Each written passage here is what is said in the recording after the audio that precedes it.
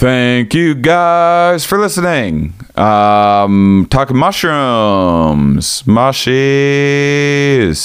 Talking about mushrooms on the next episode. Not psychedelic mushrooms. Wah, wah. Sorry, you bunch of druggies. Regular old mycology. Got an awesome mycologist, Lindsay Ryan.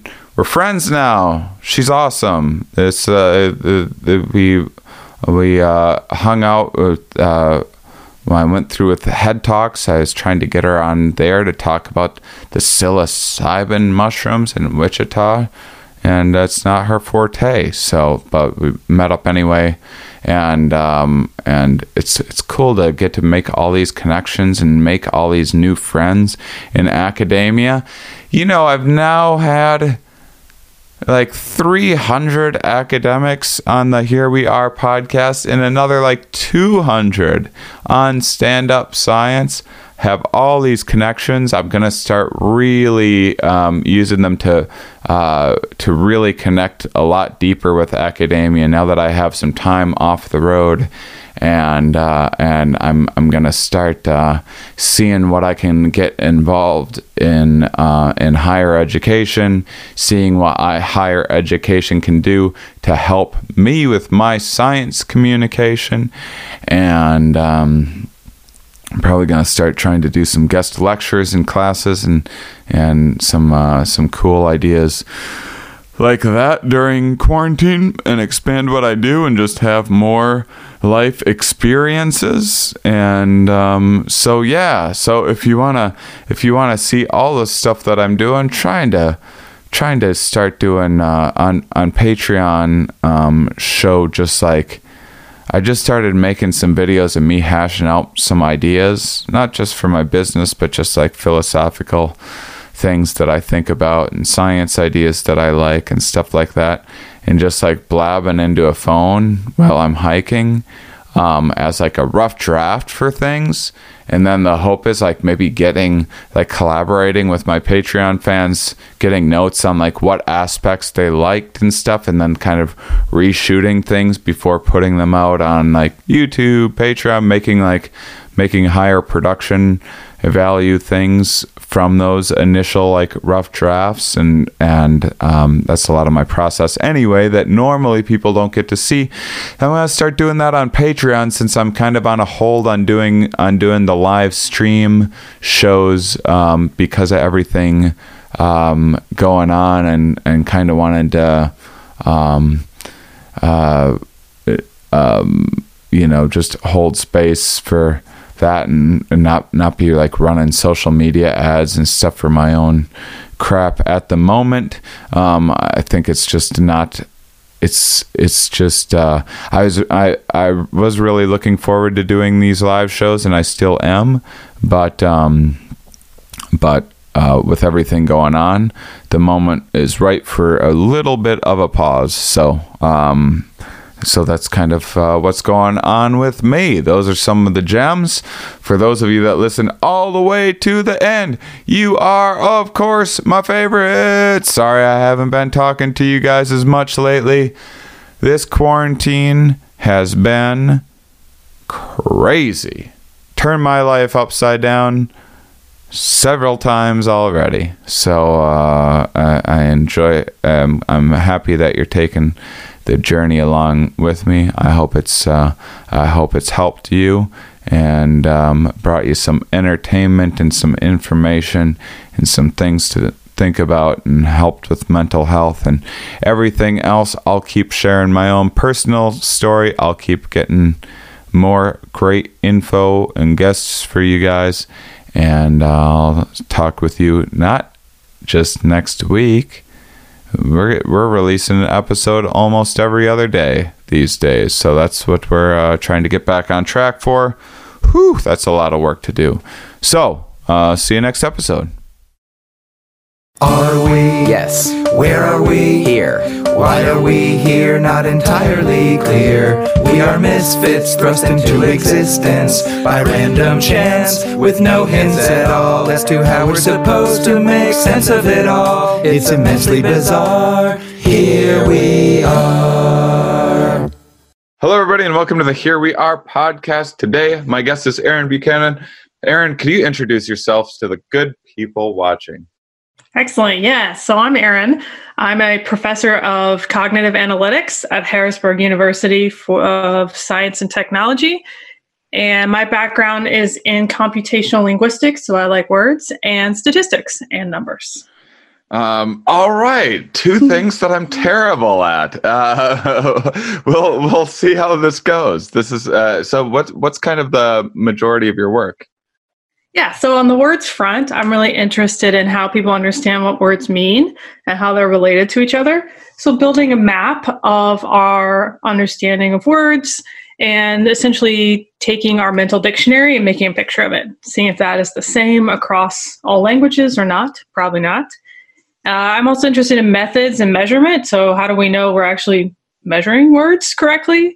And that leads into the statistics half, where I help people with their methods and measurement and teach people better stats. I run a stats YouTube channel called Statistics of Doom to help people learn how to do stuff, mostly numbers, especially when they're terrified of numbers.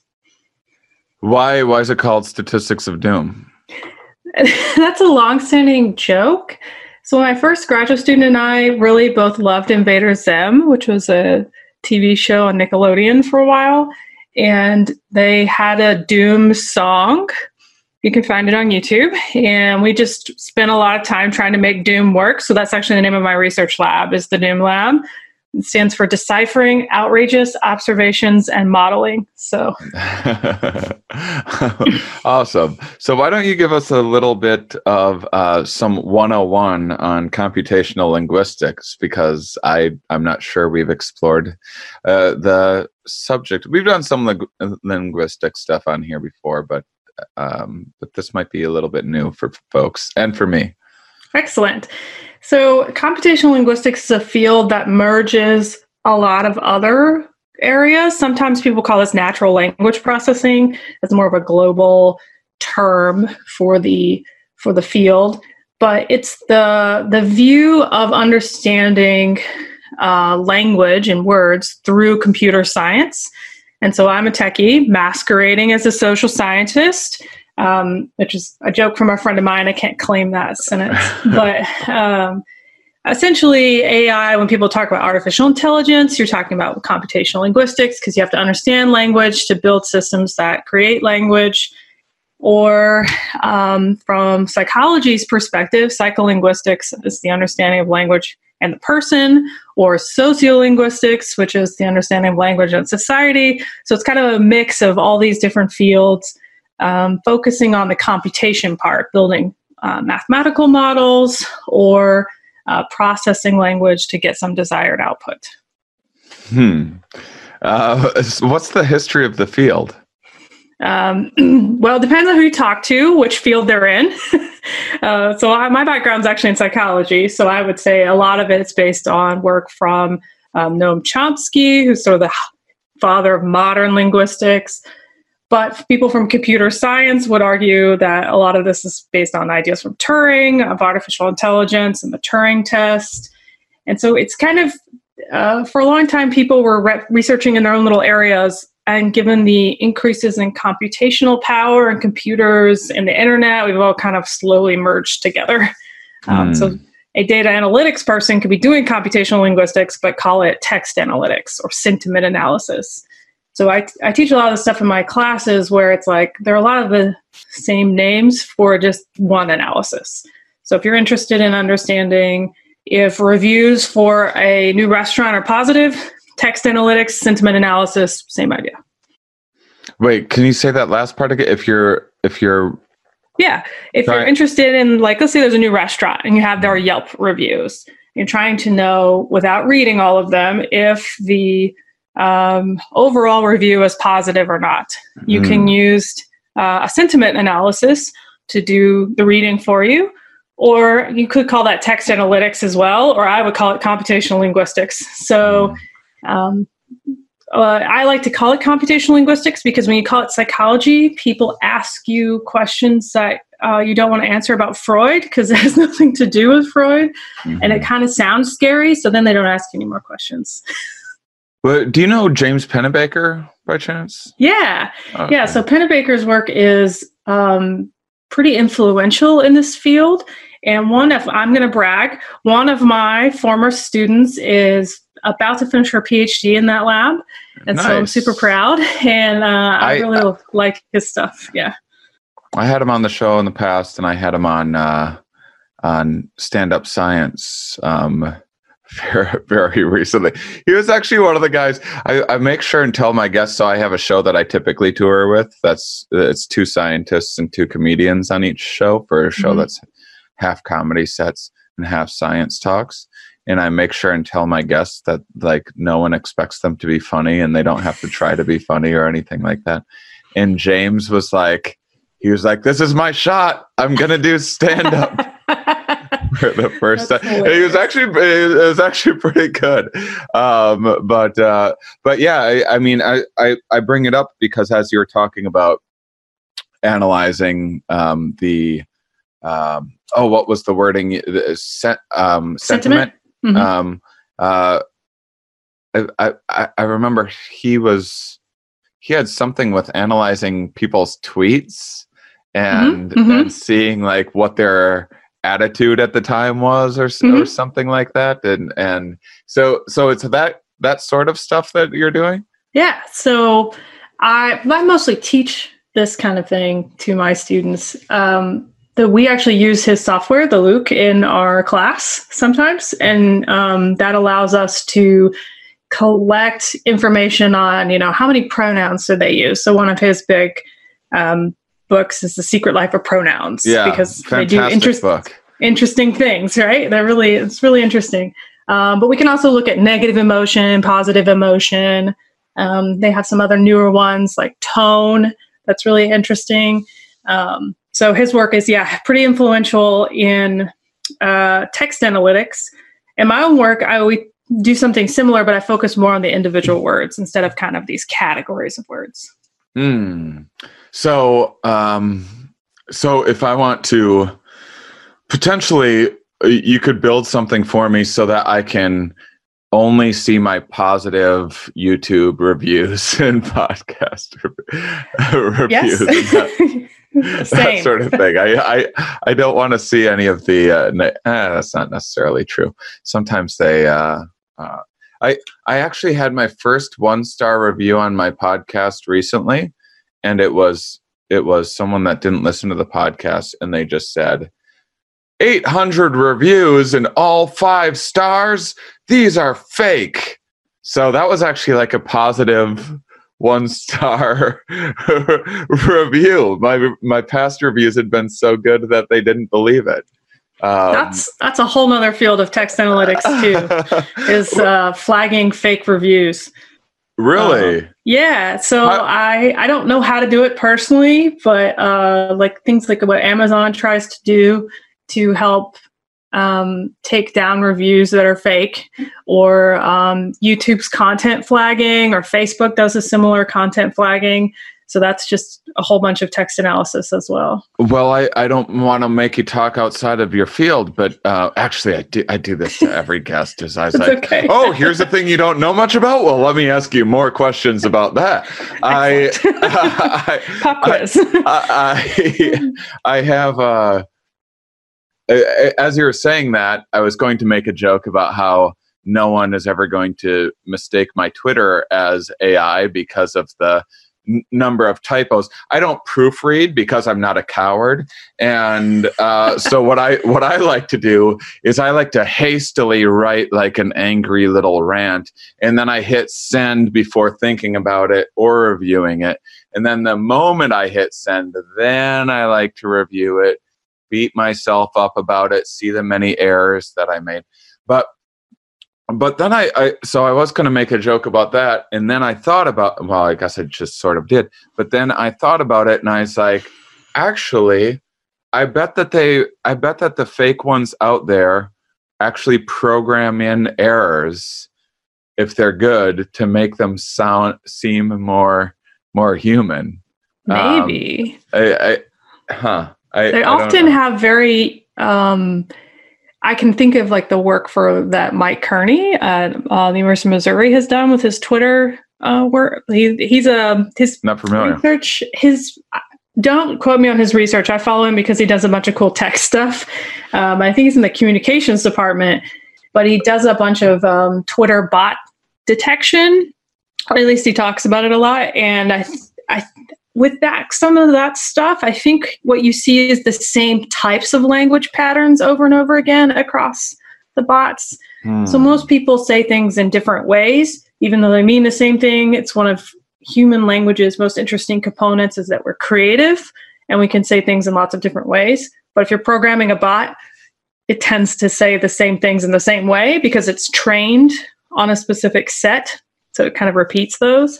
And that's one of the easier ways to notice that it is fake rather than real. That's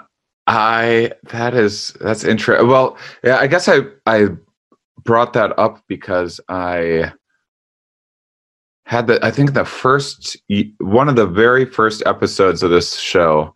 I'm sure I'm butchering this. Is like almost 6 years ago now. I had Nick Epley on in the oh, you know him? No. The name is familiar, yeah. And he had, I believe his book is called Mindwise. Oh my gosh, I got his name right. I got his book right. Okay, don't screw it up now, Shane. You're doing great. And he did this.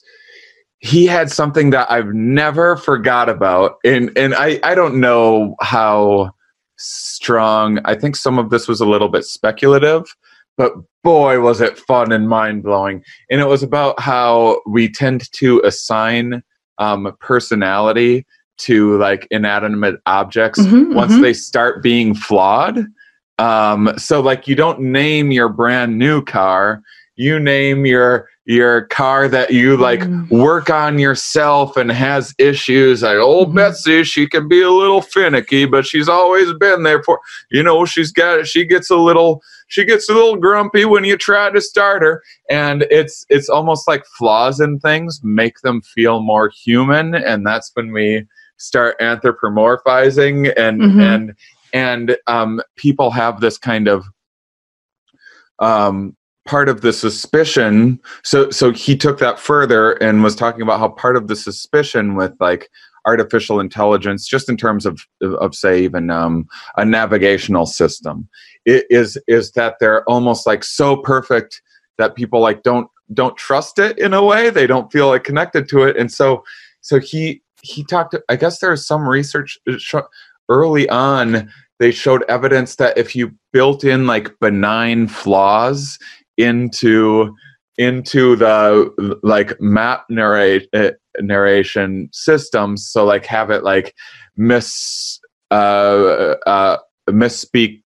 a street name or whatever intentionally, that made people like trust it more because it like humanized it and gave it this personality. And so that's why I was wondering if like some of the clever bots out there were maybe adding flaws into it, but maybe they're just like Russian bots or whatever and just don't have great English. Both. Yeah, there's a story that I like to tell my students about some of the original AI systems that were designed. One of them was designed to sort of show that these systems are not very good. And so the researcher at MIT had their students and their secretary like talking to the system. How's the weather? Well, it's great, back and forth. And I think he was surprised at how much people assigned emotion.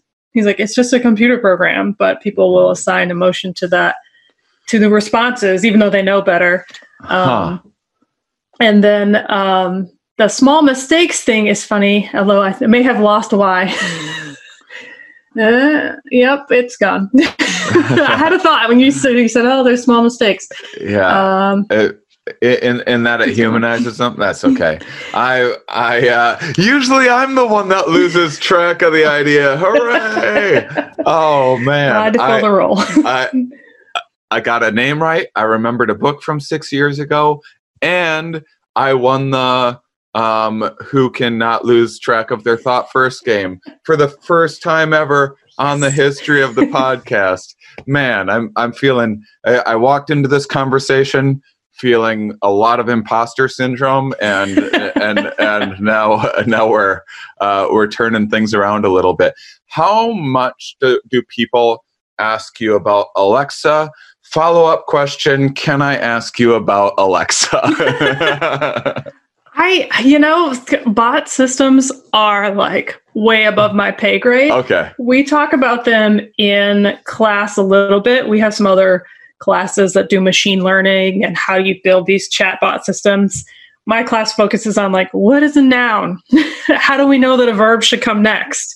Because you have to really understand the structure of the language you're trying to build to know what should come next. So most languages are subject, verb, object oriented. English is like this. So I kicked the ball. I'm the one doing the action. And writing a simple system that breaks that down is actually more complex than you think, because we like to talk in these kind of like streaming rivers, if you will, of clauses and phrases. So writing a system that can understand those to then respond back, like interpret correctly and respond back, is really complex. So I mostly teach students just like, here's how we know what a sentence is, and here's how we can break those sentences down. And the higher level classes talk about how to train programs. So reading in all these inputs, doing all that breakdown, and putting an input back out. But you can still ask me about Alexa, and I'll do my best. Well, I was no need. Although I will say this, so I don't have an Alexa. I've been, especially in this pandemic, as I've been having to learn all of this new technology and everything. I turned 40 next month, but having to learn all of these new like streaming things and different technologies, and I'm like a bit of a curmudgeon in some things in terms of like social media. I don't want any part of it. Now I'm having to be a part of it. And so anyhow, I'm new to a lot of this stuff. I was on the phone with a friend of mine recently, and she was like asking Alexa thing. And one of the things that she likes to do is be verbally abusive to Alexa, and Alexa will just shut down and not answer you. If you start calling Alexa like really horrible names, Alexa will just shut down and give you the silent treatment. And I was like, that's amazing. Not only does Alexa like have enough criteria to build built in to know that you're being inappropriate, but then to have like a response of like, we don't play that game. is so it's a different origin story of Westworld, but still a fun one nonetheless. So I wanted to so let's get off of AI then. Do you do stuff with like the evolution of language at all? A little bit. Most of my data is not time coursed, if that makes sense. Like we study a lot of like basic level nouns that don't change. Cat, dog. I do really find the change in slang super fascinating. So we started doing a little bit of research there. But are you meaning like quick evolution? Are you talking like long-term evolution? I mean origin of language type stuff. Evolution. Well, so just because you mentioned Chomsky, and it made me think. So I had Steven Pinker and Daniel Everett on my stand-up science show together in Boston. And it was a really great show, but they have like two very different views on the language, which I love. If anytime I can get a good science rivalry going, that's a good one. Really exciting to me. So I was in your field, what are the big what are the big rivalries? Not individual names, but just like in terms of large large theories kind of competing with one another. What are people getting worked up about when you go to a computational linguistics conference? I don't know that math folk get that excited, really.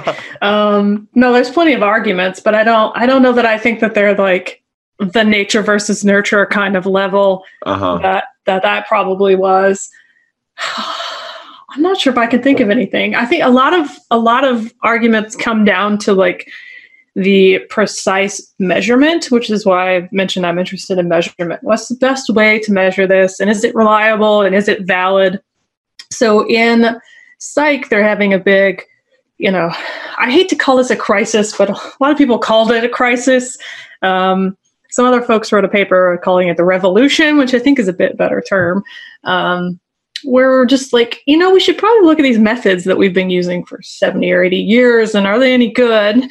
And I would say that that's one thing that the field, the computational linguistics people I know have done for a long time. Like, what is the best way to measure this? What's the best way to mathematically represent, what we think all the neurons in your head are doing? And that's, I think, probably where the big fights are, is the representation. But also, too, like, how much can we trust some of these older works because maybe they don't replicate, or maybe they don't, they aren't consistent across language. So I think one thing that's been missing from the field for a long time is it's a bit weird, if you're familiar with that term. Western, educated, industrial, I forget the R, democratic. It's a term from a paper about how many science fields are US or Europe centric. Right. And maybe we should de-weird them. And I think what I've seen is there's a lot of work in English, and English is clearly not even the most spoken language across the globe, and it's getting better. But that diversification, I think, would answer a lot of the questions that we probably have. Like, is this model actually representative of language, or is it representative of English freshmen? Right? So. Enjoy basketball, soccer, and all your favorite sports like never before at BetMGM. Sign up using bonus code CHAMPION and your first wager is risk-free up to $1,000. Plus, when you register with BetMGM, you'll get instant access to a variety of parlay selection features, live betting options, player props, and daily boosted odds specials. Download the BetMGM app today or go to BetMGM.com and enter bonus code CHAMPION and place your first wager risk-free up to $1,000. Now you're winning with the king of sportsbooks. Visit BetMGM.com for terms and conditions. 21 years of age or older to wager. Washington, D.C. and Virginia only. New customer offer. All promotions are subject to qualification and eligibility requirements. Rewards issued as non-withdrawable free bets or site credit. Free bets expire 7 days from issuance. Please gamble responsibly. Gambling problem? Call 1-800-522-4700. So why don't you give me a couple of examples of some actual studies that you're doing, so I have a better sense of like exactly what you're doing. Sure. A lot of my data is just present because it's text, so we can scrape it from places, grab it from the internet. But one study that we've recently finished, and I hope to never do again, is a project looking at what do people think words mean. It's very boring to take this study. So we show you a word on the screen, like zebra. We say, what makes a zebra a zebra? And you write things. It's a horse. It's got stripes. It's black. It's white. And you list out these features. But that kind of data is super rich. So the best part about going to our conference last year was that data was out and people were presenting new results based on it. So it's kind of fun to get to see people take what was 10 years worth of work and do something else with it. But thousands of words in English, fortunately. And what that allows us to do is to understand better the relationships between words. So if you wanted to, as a researcher, think about priming is what it's called, where two words are very similar. So one helps you process the other. you could come up with a better set because you have this type of data. Or if you were interested in how people acquire language, so what makes a word easier to learn, you could use this kind of data as well. And so we were able to publish that and just give people the data and say, here, run with it, test it on other hypotheses. And I'm also really interested in these sort of mega studies. So it's a big movement in our area, and at least in psychology, is publishing very large data sets, which is what allows other people to build their research. So we're about to start a project that does a similar task where we're trying to figure out priming. So priming is this interesting concept that's actually gotten a lot of recent interest in the fact that it doesn't work. But let's say I show you 2 words on a screen. So I show you doctor and then I show you nurse. You should be much faster at nurse because you've seen doctor. If I show you tree and then nurse, you're not as fast. And so that implication... Wait, faster at what? Faster at reading nurse. Oh, so if I see doctor first, it helps me read nurse faster. If I see tree first, I don't read nurse faster. Ah, right. So the implication there is that there's this sort of activation effect of related things in memory, which can be super important for reading, political speeches, anytime you're writing. And that's a long-standing effect that we know exists. And so in the last, 10 years or so, there was a giant project that looked at priming over lots and lots of words. And it's very frustrating to learn that it's not reliable at all. It's very variable. So I guess what I would say, and I was part of that project, so I'm a little biased, it's messy. So what we want to do is follow up and see, is it messy because of the way we did it, or is it messy because it's messy? And so I really like these methods questions because that allows us to then interpret previous scientific results. Because I have a better lens at understanding maybe why we got the results, which then can lead to implications in like real human life, right? And not just scientific articles. So do you have any, as you talk about implications in politics and whatnot, this is everyone's the most political they've been since last election right now, if not even more so. Do you have any? Have you had any kind of ideas for new research opportunities that have come out of this pandemic, this quarantine, this new election cycle? Anything that you've been thinking about? Oh, well, yes and no. So yes, one's long-standing. So I have a couple former students who are interested in the language thing, but language of politics. So one of them was looking at lean or bias, perceived bias. So, if you choose to read Fox News versus if you choose to look at NPR, there's the perception of how those lean. But can we actually, when looking at what they're writing, can we tell? Like, is that just because of their perceptions and their audiences, or are they actually writing different things? And then one of the other students was looking at political speeches, especially in times of war or conflict, and seeing, what are the differences in word use? Can we predict how a senator might vote on something based on what words they were saying before? And you kind of can. This is back to Secret Life of Pronouns. So pronouns are a heavy indicator. Oh, wait, based on what they were saying before the vote. Oh, like leading up to. So you're not taking like the history of like every speech someone's ever made or something like that. You're just taking what they said specifically about that. Right, about that topic leading up to the vote. Yeah. And interesting. So that stuff continues, but now we have much more interesting data, right? Not that war data isn't interesting; it's good and it's historical, but now it's especially because our presidents are on Twitter now, there are more opportunities to collect speeches, free speeches, as opposed to planned speeches that somebody else wrote, for us to process. And then I've joined I'm in an international group called the Psych Science Accelerator. I'm their techie. And so we've put together a study kind of looking at social psychology and the current pandemic, and it actually is supposed to launch today. So good timing. And mainly it's seeing about gentle, I would call them nudges.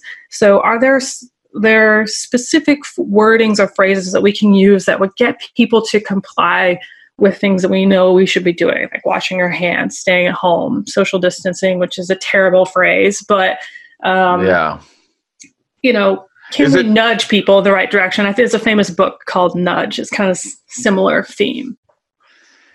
Is it in your opinion, in the way that because as we were talking about evolution, you did mention slang and how all of these as someone who's delighted in like looking up past slang or like Western slang or like slang in like older cultures and things is a lot of fun, but these things seem to take a while to change. If once a culture grabs onto something like social distancing, which I think is like a terribly inaccurate way of phrasing what we should be doing, and some people are saying it should be physical distancing, or maybe there's just a better word altogether. Are we just stuck with this? Is it going to be social distancing forever? What would it take? What would it take to get rid of it? It has to peak. It hasn't jumped the shark yet, so to speak. It's interesting because that work also depends on age. So there's a lot of research on like usage of phrases in cohorts, so in different age groups, which I don't really want to say millennial versus Gen Z, because people don't always affiliate themselves with those terms. But there's clearly age chunks. And so it's almost as if once it grows out of a chunk, the original age group is like, well, that's not cool anymore. So they move on to something else. And so you see this kind of like ripple effect of how words get used. Phrases.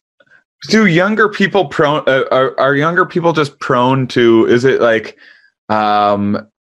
more neural flexibility, or just trying to be like, or putting more emphasis, it's more important for a young person to be on like the cutting edge, or to be like ahead of whatever the trends are or whatever, whereas as we age we don't really care as much of like about whatever the new trend is of the day, and maybe people just wait a little longer before adopting the new trends? Is it usually young people like leading the way in terms of the new things taking off?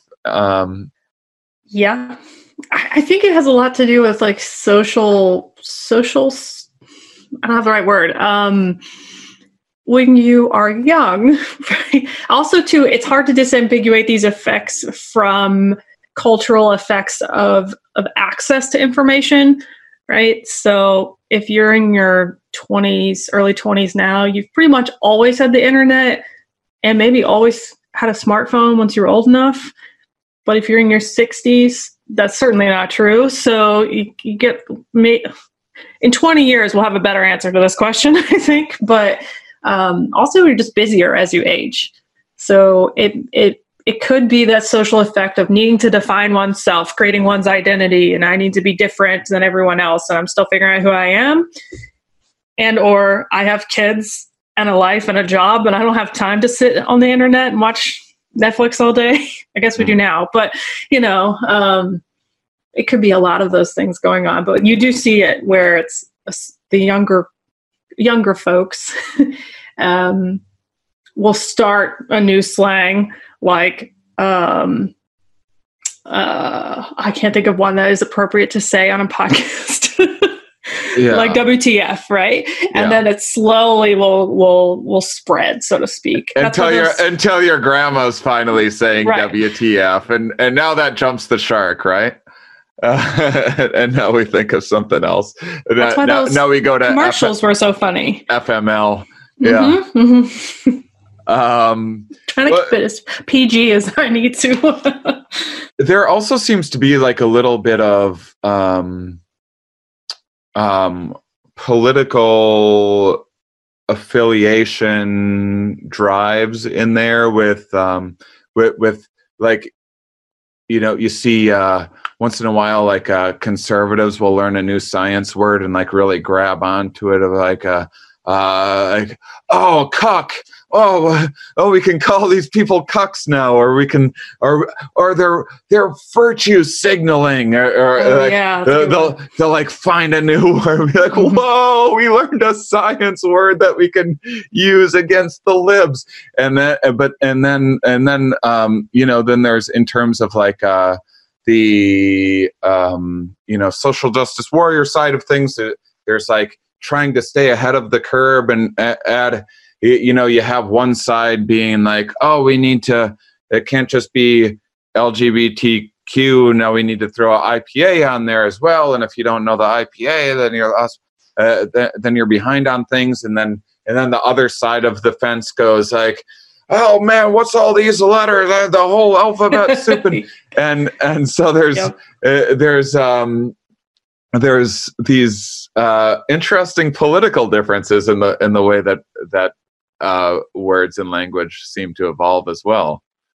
Yeah, so I have a project that one day will see the light of day, but where we were looking at moral foundations, the work by Jesse Graham and it just don't look to me. It just jumped right out of my head. I know that. Anyways, so if you search moral foundations, you'll find this.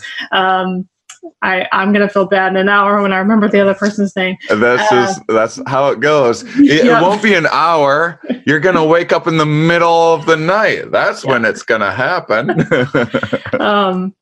But like, I'm not interested in the moral part so much. I'm interested in the words. But what some of my students were doing was looking at like.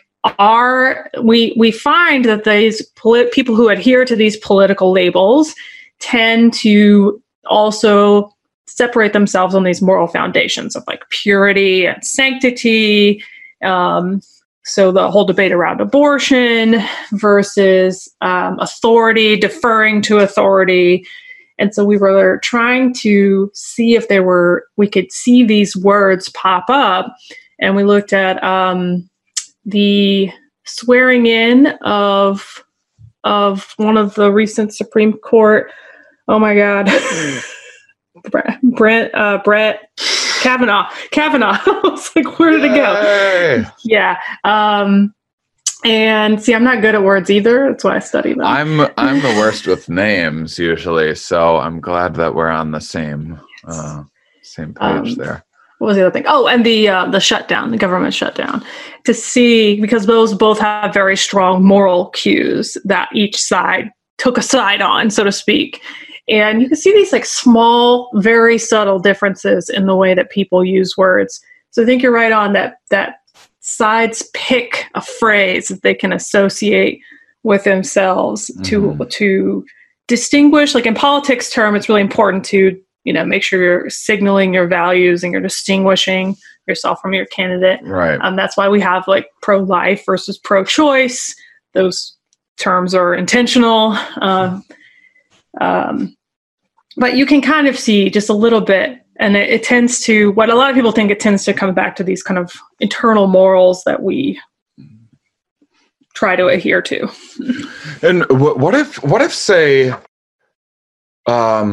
leaders on both sides, they're like, we've been convinced, both Republican and Democratic leaders have been convinced that physical distancing is for now, the best way forward to buy time until science can catch up on what the next steps are in terms of reopening to essential workers and then making more workers essential, blah, blah, blah. Right. Okay, we're all on the same page. Now, in terms of messaging, something like the distancing, or like you said, washing hands, is there, in terms of understanding your base or understanding personality differences, are there ways in which you can change the language so that the messaging of what is ultimately the same message gets through to different people? Right. Well, first, in this fantasy world, I think, obviously, I'm really taking some liberties. I mean, it would help if everyone was giving the same message. I think that's one of the biggest issues we're seeing right now, is that the messages are very disparate. Like, and there's so many messages too, because we're constant news cycle kind of thing. And I think it's hard for people. So I'm in the Northeast right now, but traditionally from the South. So it's hard for me to explain to my parents, like, you don't understand. I live like an hour and a half from New York City. It is bad here. Like, I don't want to go outside. Where, we're there in rural nowhere, and it doesn't seem like any big deal. And so I think that is another issue kind of too, of like, how do we get people who can't see it to agree to take on this project? Which I think I would have thought it would have been very different from times like during Vietnam, right? So during some of these previous wars, we didn't show people, they weren't allowed to take pictures of the caskets coming home, and they you didn't have it on the constant 24-hour news cycle. You didn't have Twitter.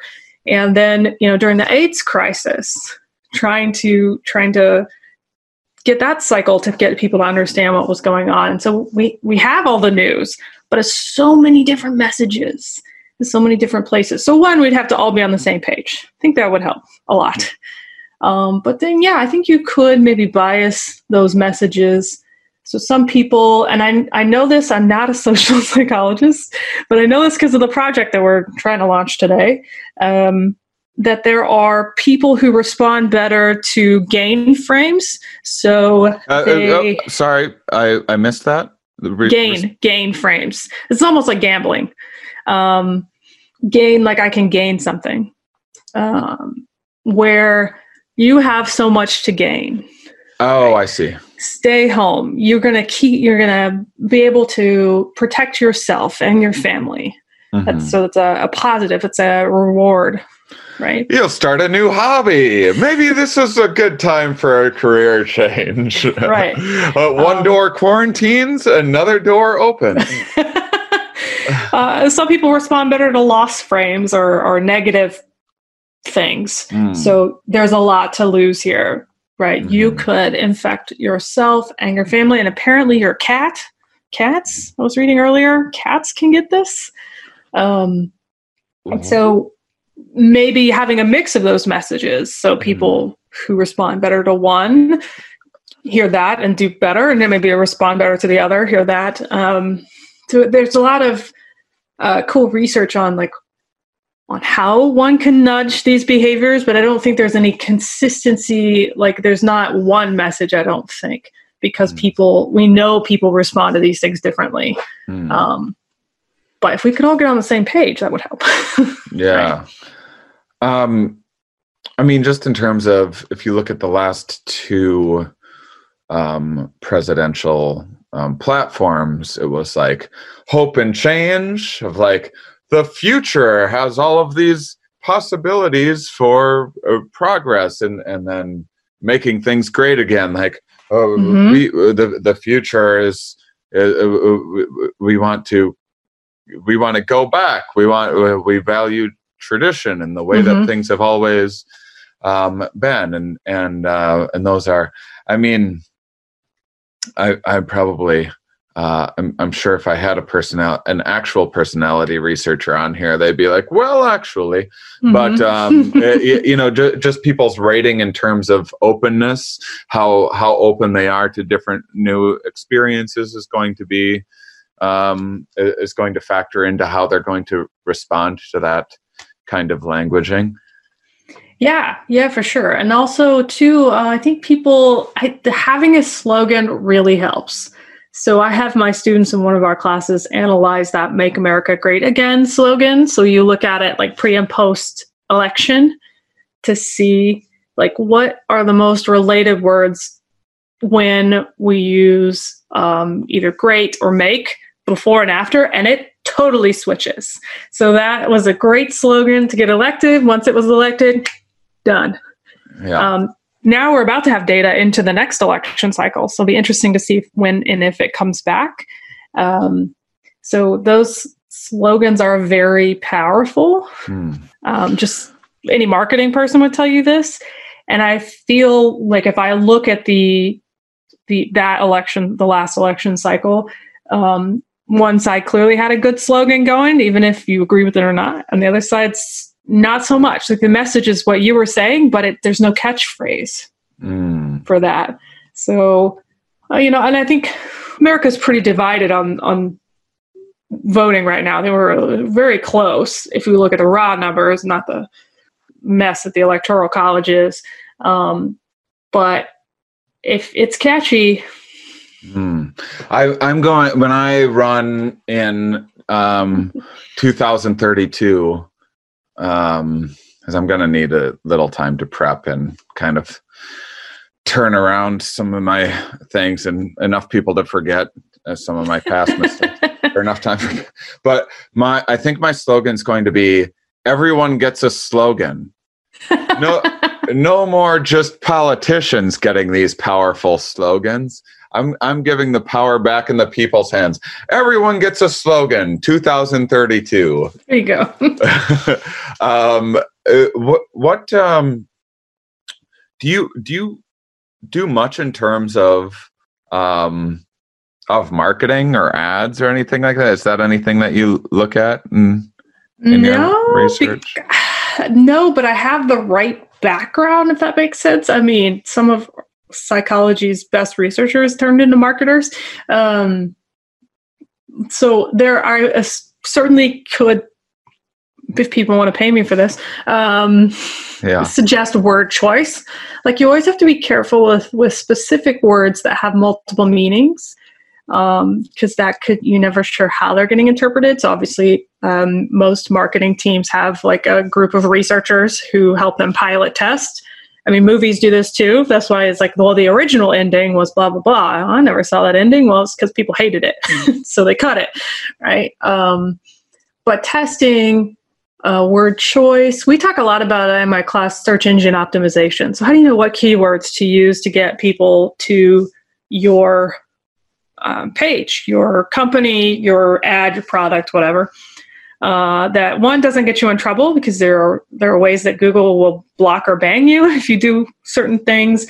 But two, matches the meaning but isn't necessarily the same words. So the algorithms that are used when, let's say, you type something into Google and then the pages that come back, like how can we take advantage of how we know the algorithm works and how we know that word meaning works to get the right keywords to get people to your stuff. So we talk about, words that are similar, synonyms, and then being careful of what are called polysemes, or words that have multiple meanings. Some of them are not what you want, right? And then how those algorithms work. Do you ever look at kind of the etymology, and then kind of how words themselves evolve and change over time, where all of a sudden I know there's like there's not that many words in the English language that have been around like from the beginning and right. haven't changed their usage or meaning or anything, but even things in terms of like take meme for example, the origins of the word meme, and then what people see on the internet of like a cat meme are two very different things, which is like this like kind of beautifully tragic thing to happen to the word meme itself. See, the word tweet is the fun one. What did like, tweet used to be? Like birds tweet. I forgot that. That's how. Oh yeah, birds tweet. I didn't even. But that's, you know, people. There's slang where bad can mean a different thing, and bad can mean good now, and all of that. Do you ever look at anything like that? Oh, just for fun, not for research. So Google's Ngrams is the best way to look at this kind of data. There's a really great TED Talk. It's one of my favorite ones about, I think it's called What Can We Learn from 5 Million Books or something like that, where it's a lot of the guys from Google and I think from MIT talking about what they did with the data when they scanned all of the books that you can see on Google Books now. Yeah. And they talk about some really cool work called Culturomics is kind of the label they've given it, where you can look at trends in lots of things. Like, when did the past tense usage of a word change? So when did we switch from saying burnt to burned or vice versa? And there's a cultural switch there based on location. So American English dropped it like it was hot, so to speak, and British English held on to it because we were trying to distance ourselves. And then slowly they've switched as well.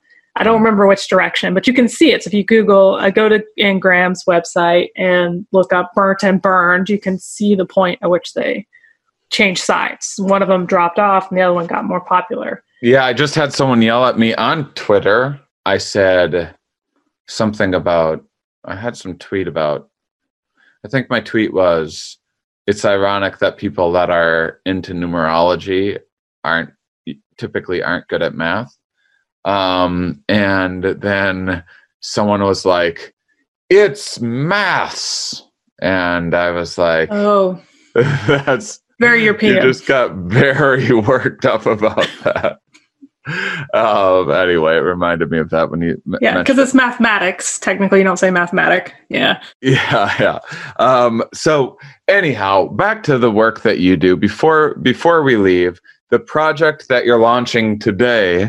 Yes. This is, I'm capturing history right now. Yes. Why don't you maybe tell people a little bit more about what it is, what you're expecting, and then how people could maybe follow it or learn more about it, because this, by the time that this comes out, some time will have elapsed. I'm not sure how much. Yeah. So I don't want to tell too much about like the internal workings, because if it's only like a week, we're still going to be collecting data and I don't want to screw it up. But the Psych Science Accelerator is a team that I work with that is meant to be the CERN for psychology. So the idea is that if things don't replicate because we don't have enough people, we haven't tested it, why don't we just get more people? And so it's a collaborative team of hundreds of research labs across the globe, which is so cool because that gives me so much access to other languages I don't normally have access in for my own personal bias. And they've completed several projects. You said you've talked to Lisa. De Bruin. She was one of the first projects they picked for one of their studies. And what we're doing is, we have the capacity to collect data across the globe, which not many people have that kind of access. So we put out a call and people suggested studies. We picked 3 of them. And we're currently about to launch the English version of the study. So if you take it, it will be about COVID, how you've responded, how you react to certain messages. So I can't say what you're going to see because it depends on when you take it, if you take it. But the project itself will eventually hopefully get published and will be on the Psych Science website. And if this happens fast enough, you can actually track. We have a tracker to see what languages that people have taken it in, and how many people we have, to show that we're truly trying to capture people and not just the weird countries, to go back to our conversation earlier. So for example, I know we've gotten some money for this, so we're going to be able to capture some data in Africa, which is a traditionally very hard country to get data from if you're not there. It's really just a study to look at kind of the relationship between, what you are currently doing and feeling, and maybe how we could help nudge those behaviors to what we believe are the correct ones, staying home, washing your hands, that kind of thing. Without giving too much away. So I don't run the study and get yelled at. Right. But I've been helping on the technical implementation of, setting up the details to collect so much data. Most of us work with very small data sets of 100 people or several hundred people, and this is potentially in the large thousands. So just the technical implementation of that's pretty difficult. And I think hopefully it will go well today, the launch. And people could take this study too, if you feel like filling it out. Awesome. Well, thank you, Erin, for joining me. Of course. Yeah, it was fun. We kind of wandered lots of random places. I'm a wanderer. I'm not a social psychologist, but here are the things I know. Well, you can tell that I'm not the best bullshitter in the world, because when I don't know a subject very well, I'm grasping at straws for anything, anything that I've heard about ever before that's anywhere near related in the ballpark. So I appreciate you in indulging me and helping fill me in a subject that I'm definitely very excellent. Yeah, it was fun. Yeah, thanks a lot. And thank you, listeners, for being such wonderful, curious people. We'll talk with you next episode. Are we? Yes. Where are we? Here. Why are we here? Not entirely clear. We are misfits thrust into existence by random chance, with no hints at all as to how we're supposed to make sense of it all. It's immensely bizarre. Here we